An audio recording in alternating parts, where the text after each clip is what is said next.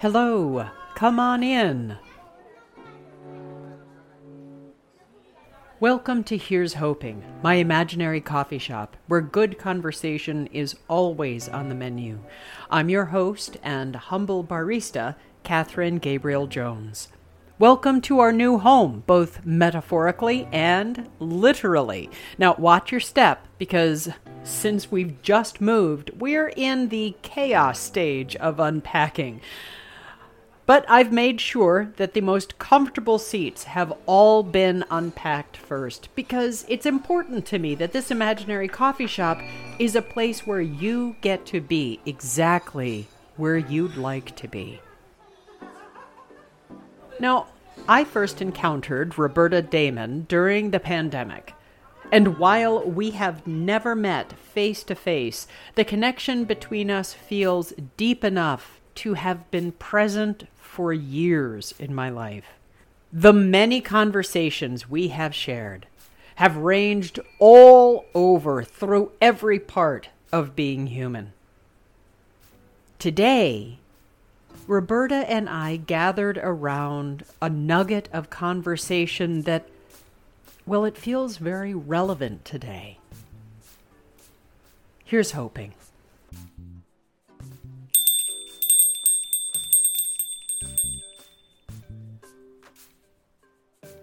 I am reminded of, there are a number of things these days.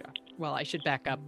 Whenever I find myself getting into a very dark spot, I turn to my mentor, who went to her great reward in 2012 and who I miss every single day. And she had this wonderful way of just getting down to brass tacks with such loving, she could be such a loving badass. And she had now, the that's quite a contrast. she had the wonderful capacity of being able to just cut straight down to brass tacks and doing it in a way that actually made me feel embraced while that was happening. Yeah, okay. I mean, you can have a very strong opinion about something, but you don't have to cut people in two to get your point across. Yeah, exactly. And the one of the things that she taught me was okay, was to acknowledge that sometimes a situation is terrible, and painting a smile on something doesn't make the situation better. That sometimes the most noble thing that can be done in a situation is to acknowledge how awful it is and decide whether or not you're going to get up at that moment and keep going. And if you're not going to get up, then make your time lying down in the muck worth something. Ooh, wow. And that was an incredible lesson. Catherine, that just sparked a thought. Yeah. You often do that, you know. but I don't know whether you knew that I have been, in the last years of my life, a marriage and family therapist. And in doing all of that, as a sort of a sidelight, I have run grief groups. And that, what you just said, is a perfect example. You know, particularly Christians. I mean, I are one, so I have some knowledge about that. But Christians very often, I think, misinterpret what the Bible says about rejoice. You rejoice always. You just have to rejoice all the time. Yeah. So smile, smile, smile. If your child dies, I'm sorry, you're a Christian. You can't cry. You have to smile. Yeah. Because it's going to be, you will be a terrible advertisement for the Lord Jesus if you cry when somebody dies. Yeah. Well, hogwash, of course. Oh, yeah. But I just wonder how many people buy into that kind of thinking. I'm going to let Jesus's reputation depends on whether I can smile or if I can avoid crying when I have a great loss or a great tragedy or whatever, Yeah. So happily, I have not taken it upon myself to think that Jesus' reputation depends on my behavior. We're in trouble if that's the case. Yeah. Believe Oh me. man, you and me both. Glad to hear it, Catherine. but I think that, but even in spite of, even in grief, like let's say that a woman has lost her husband to death. Okay, there's going to have to be a period of recuperation, and you have to let that soak in and take the time and the effort that's required. You talk about working hard to feel hopeful after something like that. Yeah. But you are absolutely on track. That hope isn't something that just happens, and it's not just a gift that is handed to us. I think it does involve our choices and our hard work along the way. Yeah. Yeah. Mm-hmm. Wow. One of the things that Eloise taught me was the power of being present in the midst of grief. Ah, yes. And I met Eloise while I was teaching at a synagogue, and a glorious, wonderful gift from God those 5.5, 6 years were. And I learned about the tradition and the process of sitting Shiva after the death of a loved one. Oh, yes. Yes. And one of the things that she used to say was, it is easy to show up with food on the first 3 days of Shiva. There's no real, gold star in that. Great, you've done the bare minimum of what you're supposed to do. But the hard work in relationship and community comes on the 33rd day, and on the 43rd day, and on the 300th day. And if you can still be present for that person, whether you're standing in their house or not, but if you can be with them and sitting Shiva and holding them where they are, that's how relationship is built. Oh, yeah. Absolutely. There's so much truth in it. And, I can remember, Catherine, back when, Baptists didn't like Catholics, and Catholics didn't like Baptists. And, I know the Old Testament was Jewish, but we're better than that. We've now got the New Testament, Yeah. And I'm so far beyond that. Let's divide everybody up, and let's proclaim ourselves right, and let's proclaim them wrong. Yeah. Let's not. Let's not do that. Let's not do that. Let us learn from our brothers and sisters who are practicing Judaism, and they have something to teach us. They have something to tell us. They have something to show us. Yeah. And, can we not get beyond all this picky stuff? Yeah. Come on, dude. You can do this. Yeah, right. That's right. Pony up. Come on. But what you said about the 300th day, I have often thought and said, and we've discussed it in grief groups, there are things in this life that you do not get over. Mm-hmm. There are things that you would not want to forget.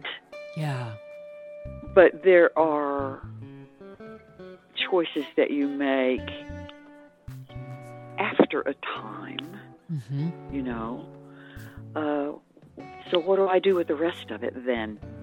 in spite of, Yeah. in spite of my loss, in spite of, there we are again, in spite of. Mm-hmm. Well, maybe it would be a good thing to look at the word hope again. Yeah. Wow. Wow. What is it? Hope springs eternal? Mm-hmm. Well, we can hope that it does and Yeah. trust that it does. Yeah. But I think we need to be aware and sensitive that certainly there are things that we will carry to our own grave as sorrow, and we don't have to smile all the time. You know? Yeah. Tears are as much joy as sorrow, and smiles are as much grief as glee. Yeah. Mm.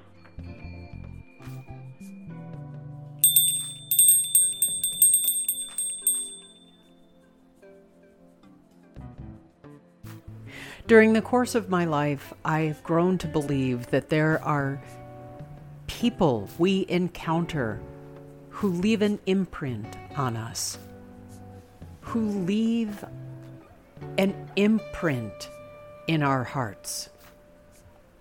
People who are so impactful in our life that our experience with them, or I'll personalize it, my experience with them has so fundamentally changed and enriched my life that I become a better, different, new person through my experience with them. This encounter with this person, it might be over the course of years. It might be a matter of moments, days, weeks. If we're fortunate, we might get to encounter them again and again throughout our life. If we're fortunate, we might notice that this person matters in our experience. Who is that person for you? Through my experience and reflection on Eloise as a person and as a presence in my life, I have been able to discover other people along this bus ride of life who have enriched my experience. People who I've known for maybe a few months, and yet they remain bright stars in my life. I didn't always believe this. I used to believe that when a person was no longer in my everyday, moment-to-moment life in real time, then I might lose that connection with that person. I did used to believe that. But something's changed in my life, like a tectonic shift of the different plates of my existence, which is why this imaginary coffee shop has metaphorically shifted. Because no matter where our feet happen to be, what we experience remains true and present and always with us, whether we like it or not. There are people who are in our life for years, and we may not know them until decades down the road, when something shifts. I love that in this nugget, this pearl of wisdom, grief featured so prominently in my conversation with Roberta. Because grief is an inherent part of our existence. In a moment of joy, there is still that presence of grief. Because when one thing happens, a different thing cannot occur. And it's those liminal spaces in our relationships. The times when we are not face to face. The times when all we have is a letter written to one another, or an email that we send out, a video, a voice, a memory, recalling who has been and who is still present in our lives. Who is that for you? Where have you found those experiences where you know the world has an expectation of you? Where the expectation is, as Roberta said, if you claim a specific faith, then the doctrine of that faith thereby limits your capacity to experience or express a feeling. Those things can become like that, the dancing gorilla or the dancing bear. I'll include a link to the sociology study. It's amazing. Because we focus so much on what we think we should be focused on. The doctrine that we follow, the belief that we ascribe to, the belief that we feel embodied in the world, that we might miss this new thing that wanders through what is present in our life. Grief is like that. Love is like that. Boy, is love ever like that.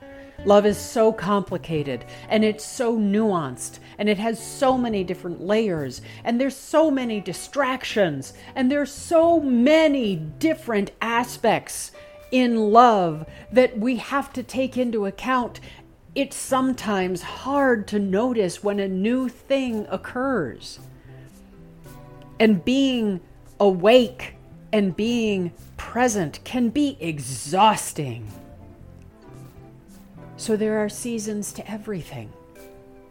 Sometimes we can't sprinkle sugar something on Call It Sweet. Sometimes sprinkling a little bit of sugar makes it sweet.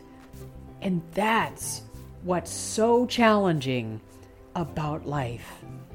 But it's also part of what's really amazing and frustrating and spectacular and.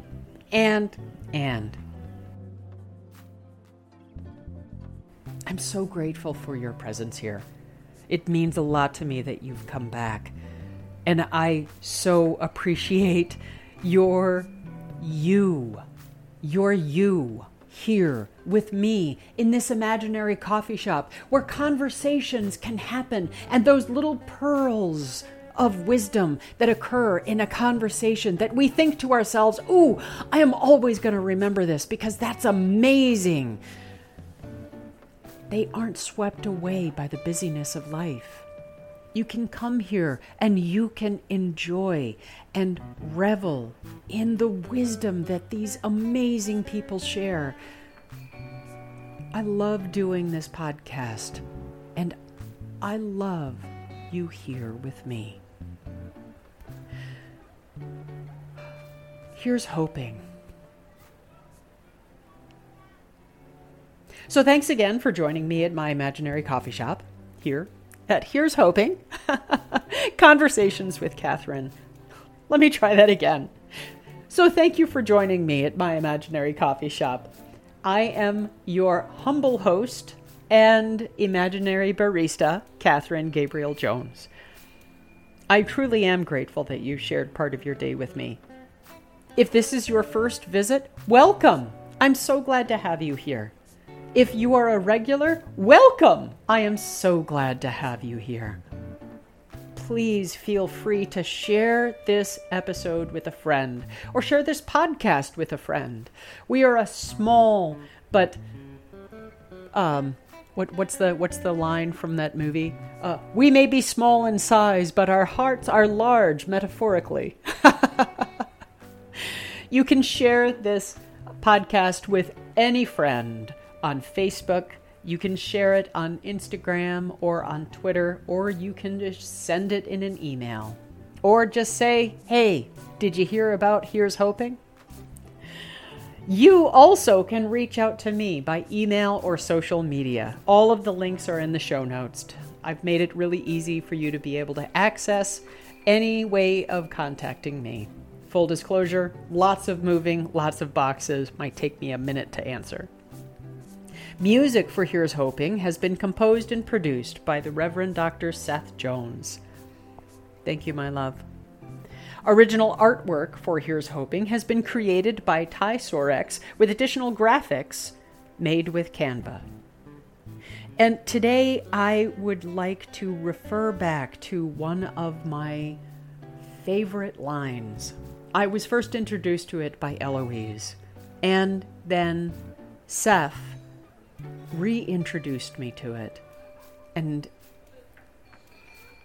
it just feels really perfect. It is from the Talmud, and I will include links to the original source material within the show notes, of course. Here goes. Do not be daunted by the enormity of the world's grief.